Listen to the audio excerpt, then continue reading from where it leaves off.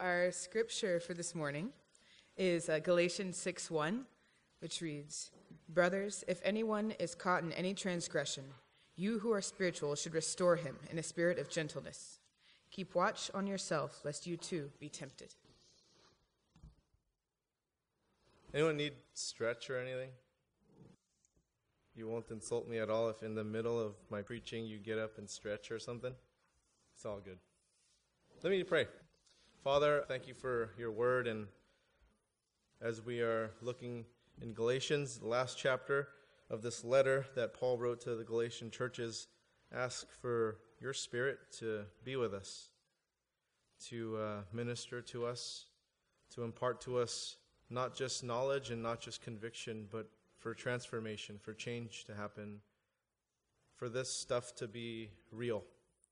In Jesus' name, amen. Welcome out. My name's Albert. I see some new faces. I would love to meet you, say hi, see how our church can serve you. And here we are. First verse here, and yes, only one verse today. That's how we roll. Today we're going to look at the essential need of restoring a follower of Jesus who has sinned. So this is actually relevant to everyone because there are times we will all be caught in a transgression, a sin, because the sin nature is still inside of us. So here we are. We're going to camp out at this verse today as it's a verse of instruction that we will all put into practice in our lives, whether it's you who are getting restored because in our lives there are going to be times that we're going to fall, or you're the one that's going to be doing the restoration because those around you will be falling. But either way, we're going to be busy practicing this verse, so therefore we're just going to take a look at this verse by itself this morning. So let's first take a look at this first word here, brothers, a term of endearment from Paul, who used the same term, brothers, 7 times earlier in this letter to address these people that he dearly cared about. And he pointed out to them that they were indeed children of God, as they were spiritual siblings one to another who needed a reminder of the freedom that they had in Jesus. And because of this loving sibling relationship, Paul wrote this letter to his Christian siblings to instruct them on how to care for one another, just as any loving sibling would do. And because every loving sibling will at one time fall, it's an important necessity for us to know how to restore those who have fallen. Now, back in Genesis chapter 4, verse 9, God asked Cain, "Where is Abel, your brother?" And what did Cain respond with? He said this, "I do not know.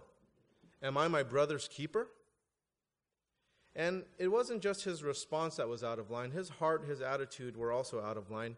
And if we looked at the Bible to give us an answer on whether we are our brother's keeper, sister's keeper, the answer is yes. You are. We have a responsibility to one another, not to the point where it's unhealthy or enabling or overbearing, but to the point that we do indeed keep an eye out for one another. So here we are, verse 1, "Brothers, if anyone is caught in any transgression." Now, what does that mean, if anyone is caught in any transgression? Because you can interpret it a couple of ways, right? Does that mean when someone is caught in the act of sinning, or is it in reference to a person being caught by sin? So if it's someone caught in sin, there's a story in the Bible where that happened, John chapter 8, verse 3, right? The scribes and the Pharisees brought a woman who had been caught in adultery. And in looking at that story, I don't think those guys were interested at restoration at all. Not at all. And I think that anyone who is out on the hunt to look for people who are sinning, who are in a transgression, they probably don't have their heart in the right place. They probably don't have the right attitude. So I believe Galatians chapter 6, verse 1 is about the person who has been caught by a transgression, by a sin, not because we act as sin hounds trying to sniff out sin in people, but because they were caught in it. They got caught in it. They fall. And the idea is that someone was surprised by being caught by sin. Not surprised in that someone caught them, but that the sin caught them by surprise. Right? It's like when you're driving along, right, and you're about to do a lane change, and so you start looking into the other lane. and only to be honked at, and you hear brakes screech behind you, and you see the headlights flash at you because you didn't see that car. And so you were surprised that the car showed up. Before you did that lane change, you were actually driving as you are supposed to do. Right? You're driving along, and you looked into your rearview mirror to see if any cars were approaching. You looked into your side mirrors to see if any car. You turned on your turn signal. You looked over your shoulder on the blind spot, and then you started going. But then somehow, and you're like, I did what I was supposed to do. Like, how did that happen? You were surprised. Who knows? And so this surprise is kind of what's behind verse 1. When you were caught in a transgression, when you were going and it's a surprise. So this isn't in regards to someone who is chronically practicing sin, who's habitually in sin. I don't think. The scriptures have different instructions in regards to church discipline when someone is caught in sin, when someone is habitually sinning, but that is not this verse. Chapter 6, verse 1 of Galatians is for the follower of Jesus. He wrote this to the Galatian churches, right? Who have been running a good race. They've been kind of doing the Christian thing, but in the middle of running their race, they were bumped into, or their laces came untied, or something happened to where they fell. Now, the word transgression in verse 1 is defined as to fall beside. That's the definition. So just picture a track meet, and people are running, and people are in their running lanes, and you're in a pack, right? And you're running in a pack, and then someone just falls. Feet get tripped up, laces, whatever it is. Now, go back to Galatians chapter 5, verse 16, and this is what it reads. But I say, walk by the Spirit, and you will not gratify the desires of the flesh. Now, I want to point out, walk by the Spirit. So this is a person who is walking. And as they are walking, they're surprised by sin. They're caught by sin, and they've fallen. Now, how do we respond? How do we respond to that person? Do we just kind of let them be? Right? Let them be. We just continue walking and running and just kind of let them go? Or do we even run a little bit faster or walk a little bit faster so we can get away, so the person that's further behind has a responsibility because you're out in front a little bit? Or do you kind of just say under your breath, and like, man, you have that coming, you need to be more careful? Even if they are a brother or sister and they're holding their ankle, agonizing in pain with a grimace on their face, what are we supposed to do? Would we be like the priest or the Levite in Luke chapter 10? Right, the story of the Good Samaritan. We're probably all familiar with that. Right, there was a man walking from Jerusalem to Jericho. He fell amongst robbers. And so these robbers stripped him, they beat him, and they left him for dead. And so along came a priest, and then along came a Levite, both religious men, seeing an injured guy, and they just keep walking by. Then came the Samaritan. People that were not thought of very highly to people that Jesus was teaching, to that audience. They would have been shocked that Jesus said Samaritan, because they were so despised. So you just think of the most despised people that you can think of for you guys. A terrorist, a child molester. Somebody that you can't just imagine that you just despise, and they get plugged into this protagonist role. You're like, what? What?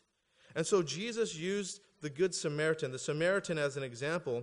And so we are to be like this Good Samaritan who had compassion on the man who fell. And you notice this about the Samaritan. His compassion led him to action. An action he chose to take because he was free to make those choices. So when a brother or sister fall, there's this opportunity to exercise our freedom to take action. Will our compassion be stuck in our head and just thinking like, oh, it would be a good idea to help them out, but I feel bad for them, but I'm too busy. I gotta go. Or will you take action? Will it transfer into head knowledge into doing something? Brothers, if anyone is caught in any transgression, you who are spiritual should restore him in a spirit of gentleness. You don't beat somebody who's already down. You don't go on this verbal barrage, on this verbal criticism, or with glares of disbelief, or with rough hands. You go to them with healing hands, and gentleness and words of encouragement. You go to them like the Samaritan, with compassion, ready to act, binding up wounds, pouring on oil and wine, right? Those healing agents, putting him on your own animals, transporting, bringing him to an inn to care for him. You take your own resources and you make sure care is given. Now, there will be a time when you and I fall. So plug yourself into that scenario, and how would you like to be cared for when you have this unexpected fall?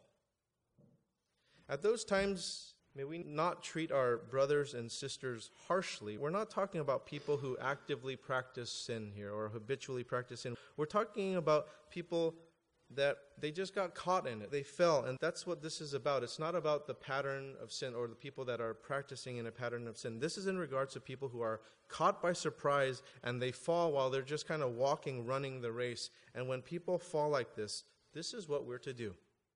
We're to take action. We are to restore. Because we can't sit idle when a brother or sister falls. And taking action does not mean that we broadcast what happened to the world or we start spreading gossip. Did you know that they did this? Or, it doesn't mean that we walk by them like the priest or the Levite and do nothing. Nor does it mean you refer it to the pastoral staff or an elder or a ministry leader or something because you don't want to be your brother's keeper and it's too much of a bother.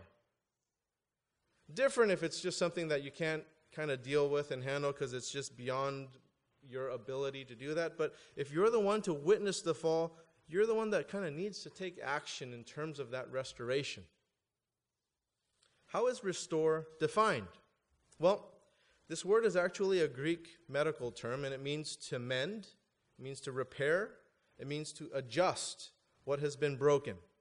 And so it brings me back to my days as a teenager when I dislocated my elbow. So here I am in the emergency room, sitting on the bed there, and in walks this very large cowboy. And this ER doc was a cowboy. He had a hat on, full-on hat, and he had the boots with metal tips on them. And then he had a lab coat that was too small for him. I don't think they made lab coats this big. This guy was like 6'6", 300 pounds. Really big guy. And so in he came, he looked at me, and he was like, "Yep, that's dislocated all right." And then he said, "I'll be back to try and pop that back in. It's going to hurt a lot, son." And then he goes on to tell me about this intense pain that I'm going to feel until it pops back in. But then once it pops back in, it's going to feel really good. But while he's going to try doing this, he goes, "It's going to hurt like the dickens." And then he reminds me right before he goes, and he looks back, "You know it's going to be painful, right?" I was like, oh my gosh. This guy's a horrible doctor. Then I asked, "It's going to hurt more than it already has?" And I couldn't believe it. Because when they were trying to position my arm all these different ways to take x-rays because they needed to see if it was broken inside, if they had to do surgery, if it cut something or whatever. And so they were manipulating it all. It was so painful already. My arms are just like, it's off, right? It's like dangling. And so they're moving, and I'm in so much pain, I couldn't believe it. And he says, "Oh, yeah. It's going to hurt way worse." And I was like, What? So 45 minutes, I'm sitting there, just dreading the moment that this guy comes back, waiting for this guy to pop my elbow back into place. And one thing I was thankful for and thought of, though, was that I'm thankful that this guy's so big. Because if anyone's going to pop it back, it's him. If he can't do it, no one's going to be able to do it. So the time came, and I heard him coming down the hall with those big metal tip boots. He's the only guy heavy enough to make this sound, and I'm just like, he's coming. He's coming. And then he pulled the curtain, and he was like, "You ready for the pain, son?" I was like, "Oh, man." And I'm like I have a choice. Like my arm's just like, "Oh." And what am I going to do with this dangling arm the rest of my life? And then he says, "It's okay for you to yell, because this is going to hurt." And then I asked him, "Can't you give me anesthesia or something? I mean, you guys are like a hospital. Like, you can give me something to where it won't hurt." And then he was like, "Well, let me just try this first. And if it doesn't work, then we'll do that." I was like, "Just do that." And I was like, "You're crazy. Just drug me up right now. You're crazy." And then his big, gigantic hands came. They were like gorilla hands. And it went under my arm, right, like it was this arm, and it comes under here. And then he puts this arm under his armpit like this. And he grasps it like this. And then he holds my forearm like this, right? I'm trying to be tough. I'm a teenager, right? I'm trying to be tough.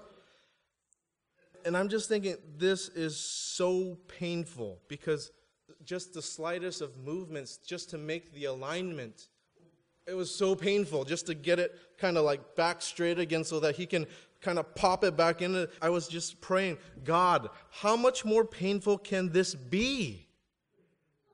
And then he said, okay, now it's going to hurt. I was like, what? I was like, what? What was all this stuff? Like this stuff didn't hurt already. But then there was something I understood. Without going through that pain, my arm's not going to be restored. I had to go through that pain so that my elbow could be mended. It could be repaired so that I could use this again. And so you see, if you don't go through pain in a restoration process, which can be awfully painful, and you kind of sometimes wonder, can it be any more painful than this? You won't be able to be used again. You won't be able to walk. You won't be able to run again. And there's pain in the restoration process. There's hurt before healing happens. And so when you see a brother or sister go down in agony, you restore them in the spirit of gentleness because their restoration process can be quite painful. So my arm's straightened out now. He didn't yank on it, which I thought you do that. He actually pulled gently. He had it there, and he just started moving. Like, this guy knew his stuff because he wasn't using his arm. He was, like, using his whole body, like, it was like Tai Chi stuff or something. I was like, and I just heard this, like, and then I started feeling all these, like, things, like, and I was just like, oh! Like, this thing was just, like, getting so painful. And then I heard, and that felt so good. That felt so good. Like, it was like the euphoric thing. I was just like, oh! Like, after all, like the I was like, oh. There's another place where this same Greek word is used for restore. It's found in Mark chapter 1, verse 19. This is what it reads. And going on a little farther, he saw James, the son of Zebedee, and John, his brother, who were in the boat mending the nets. And you're kind of wondering, where's the word restore there? It's the word mending. It's the same Greek word as Galatians 6:1. It's just in our translation, I guess the translators didn't want to say restore nets because it kind of, it's mending sounds closer. It's synonymous. It's the same word in the Greek. And so in Galatians, it's restore. In Mark, it's mend. Now, nets needed mending because they would get caught on those sharp rocks when they were fishing, or they'd get worn down. For whatever reason, nets always need mending. And so the fishermen needed to restore the nets so that they would be of use again, so that they could be working. And without the mending, without the restoration, the net would not be able to serve its purpose. And so a fisherman would examine the fish nets to see where in the net it needed mending, and maybe the net wouldn't need mending every day. But sooner or later, as the nets are being used, there will be a place where there will be an opening that is larger so that the fish get through it that needs to be mended, otherwise the net's no good. And they knew that the nets needed mending. If you're using them, they need to be mended. If you're used by God, you need to be mended. You're not a perfect net, right? You're going to be thrown out catching fish, fishers of men, right? We're fishers of men. And as you're being used, you're going to get caught on stuff. You're going to get rubbed against sharp rocks. Things are going to happen to you, and you're going to need to be mended. See, we need restoration. We need mending. If you're used. If you're not used and you're just kind of like this relic, then, yeah, nothing's going to happen to you. You're just going to rot. But you need mending. And it's not a matter of if. It's a matter of when. Right? It's a matter of when you need mending. But are you going to willingly go through the mending process, or are you going to make excuses? Because maybe you're in denial. And you say things like, I really didn't fall. I really didn't fall. It just looked like I'm falling. It just looks like I'm limping, but I'm okay. And you're in denial. Or maybe you try to justify your fall. and saying like, in making the roll in my fall, I actually got ahead in the race. And you're just trying to justify. But you have excuses, and it's difficult to restore someone who does not want to be restored, who does not want to be mended. See, Dr. Cowboy couldn't force me to want to pop my elbow back into place. He can give me very compelling reasons like, you'll never use your arm again. Good reason. But if I don't willingly allow him to pop it back into place, he can't. Because I would be very rich if he forced it, because that's malpractice. He can't force me. God won't force you to go through a restoration process. There's very compelling reasons as to why. He's not a tyrant. He's not a barbarian. So there has to be a willingness from the one who needs restoration, and there needs to be a desire to mend from the restorer, where the doctor has to be okay with entering into the process. And so restoration mending is kind of a two-way street. If one party does not willingly participate in the process, being restored back to usefulness, it can't happen. It can't happen. I couldn't pop this back into place.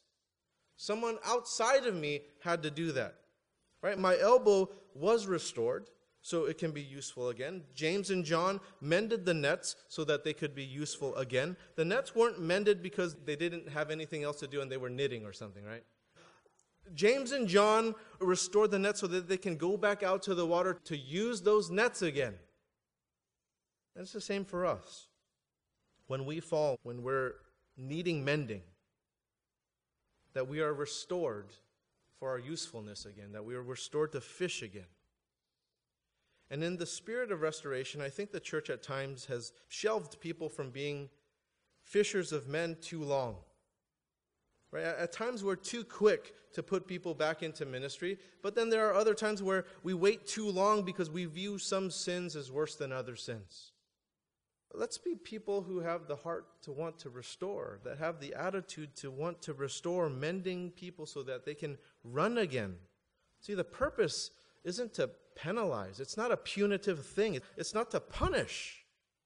And sure, depending on the fall, depending on the damage to the net, perhaps the net can't be used in the same exact way as it was before. Maybe you can't catch the same kind of fish anymore. Maybe you need to adjust what the net's used for or something. But that doesn't mean that you retire the net. You just use it differently. And we're not talking about someone who's in the practice of sin or habitually sinning. This is about someone caught by surprise by sin. Now, let's take a look at who does the restoring. You who are spiritual should restore him. Now, who are those who are spiritual?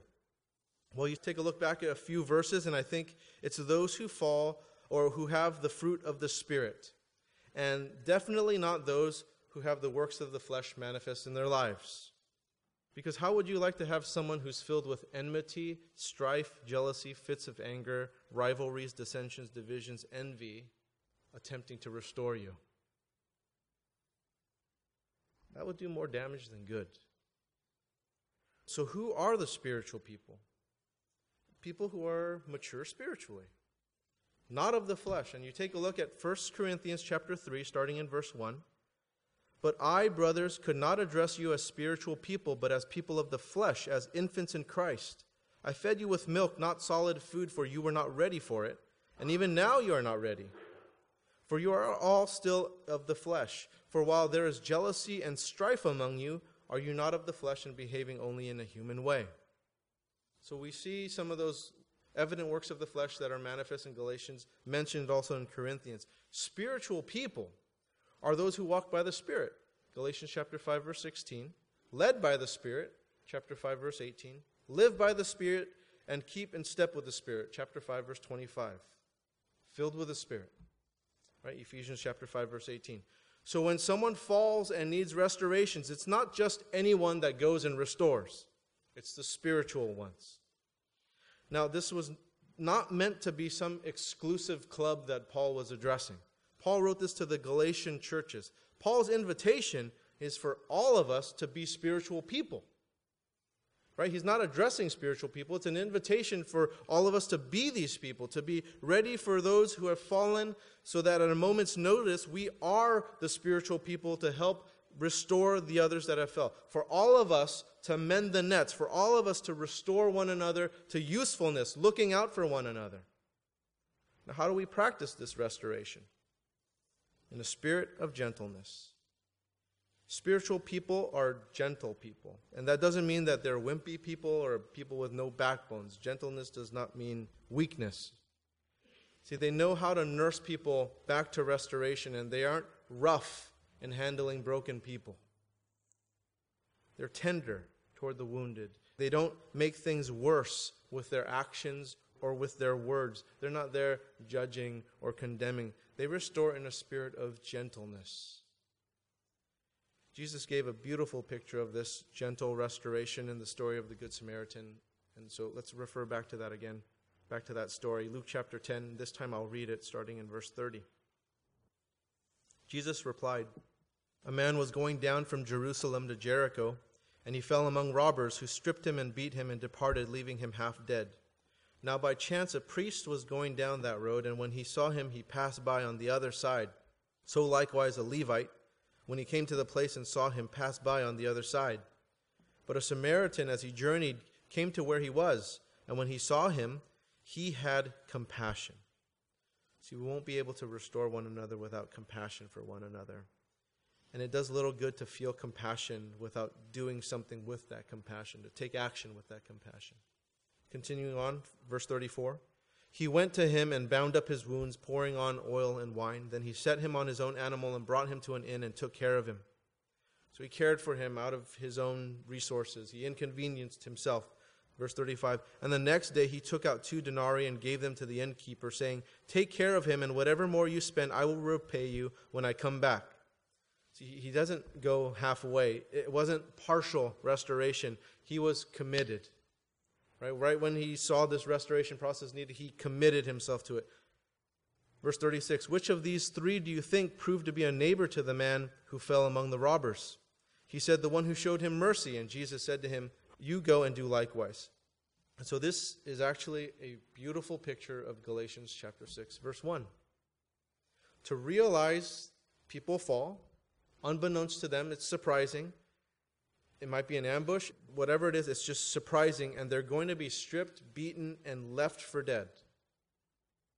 That's not the time to go up to the person and say, "I told you so." That's not the time to go up to the person and start judging them and condemning them. It's just say, "If you just did what I told you." That's the time that people are in need of gentle restoration. Right? "Keep watch on yourself, lest you be tempted." The last part of verse 1 here. Keep watch, meaning to fix one's eye upon, to direct one's attention to. And the Greek word here is where we get the word scope. Right? So imagine the scope of a surgeon during arthroscopic surgery. They have the camera in there, that scope in there, and the surgeon fixes her eye on the site where the surgery needs to take place. She doesn't just start cutting and stuff, right? She kind of sees exactly what needs to happen, and then she acts on it. She's just like, that feels about right. Oh, no, that's not right. And she's very focused, fixed upon what needs to happen. She's fixed on the site, on the organ, or on the blood vessel, whatever, before she makes any type of cut or anything.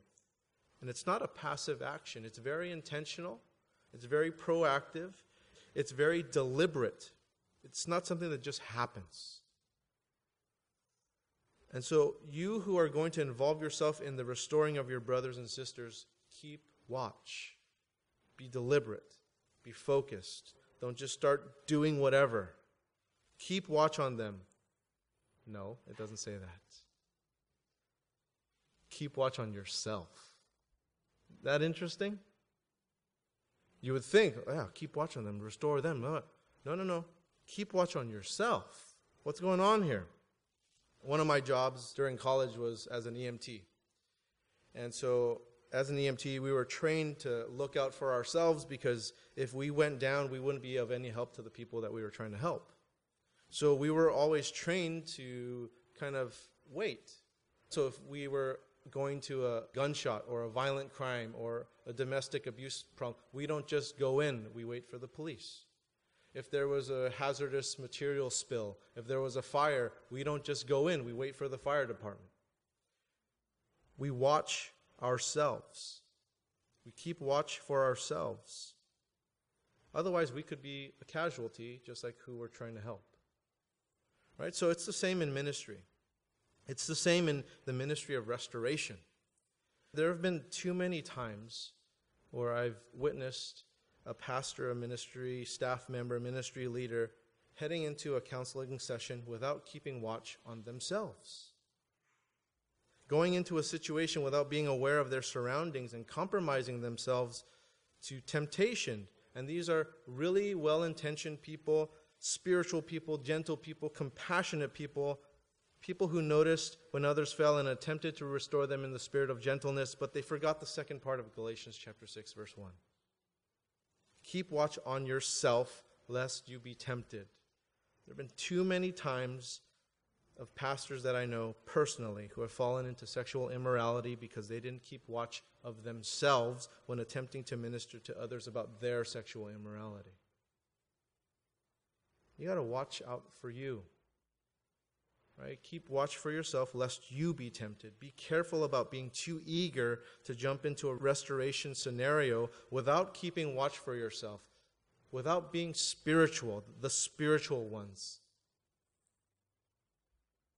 Otherwise, you might be the next casualty. And I've seen this a lot. You don't rush into dangerous situations lest you fall victim to the same danger. Brothers, if anyone is caught in any transgression, you who are spiritual should restore him in a spirit of gentleness. Keep watch on yourself, lest you too be tempted. Let's be ready to respond when others fall. That we are to seek God in molding us into the people who are able to restore those who have fallen, to be spiritual people, to mend and restore gently, to be aware of ourselves and what we may be in danger with in ourselves when helping others, because we can fall into the same sin if we're not watchful. Let's pray. Father, thank you for your word. Thank you for your warning. May we be people who are healers, who restore, who mend those who have fallen. It's bound to happen as we are being used. And so, Lord, may we keep in mind your lessons here. Father, for any of those who have been mistreated by the church, I pray for their restoration. I pray for their healing. I pray, God, for an opportunity for us to do the mending and restoration, that you would give them the courage to move forward with that. I pray, God, for those who are hurting and who need mending and restoration, Lord, that they would have the courage to come forward and ask for the help if we are not sensitive enough to see that ourselves. But let this be a place of healing for those who need it, in Jesus' name. Amen.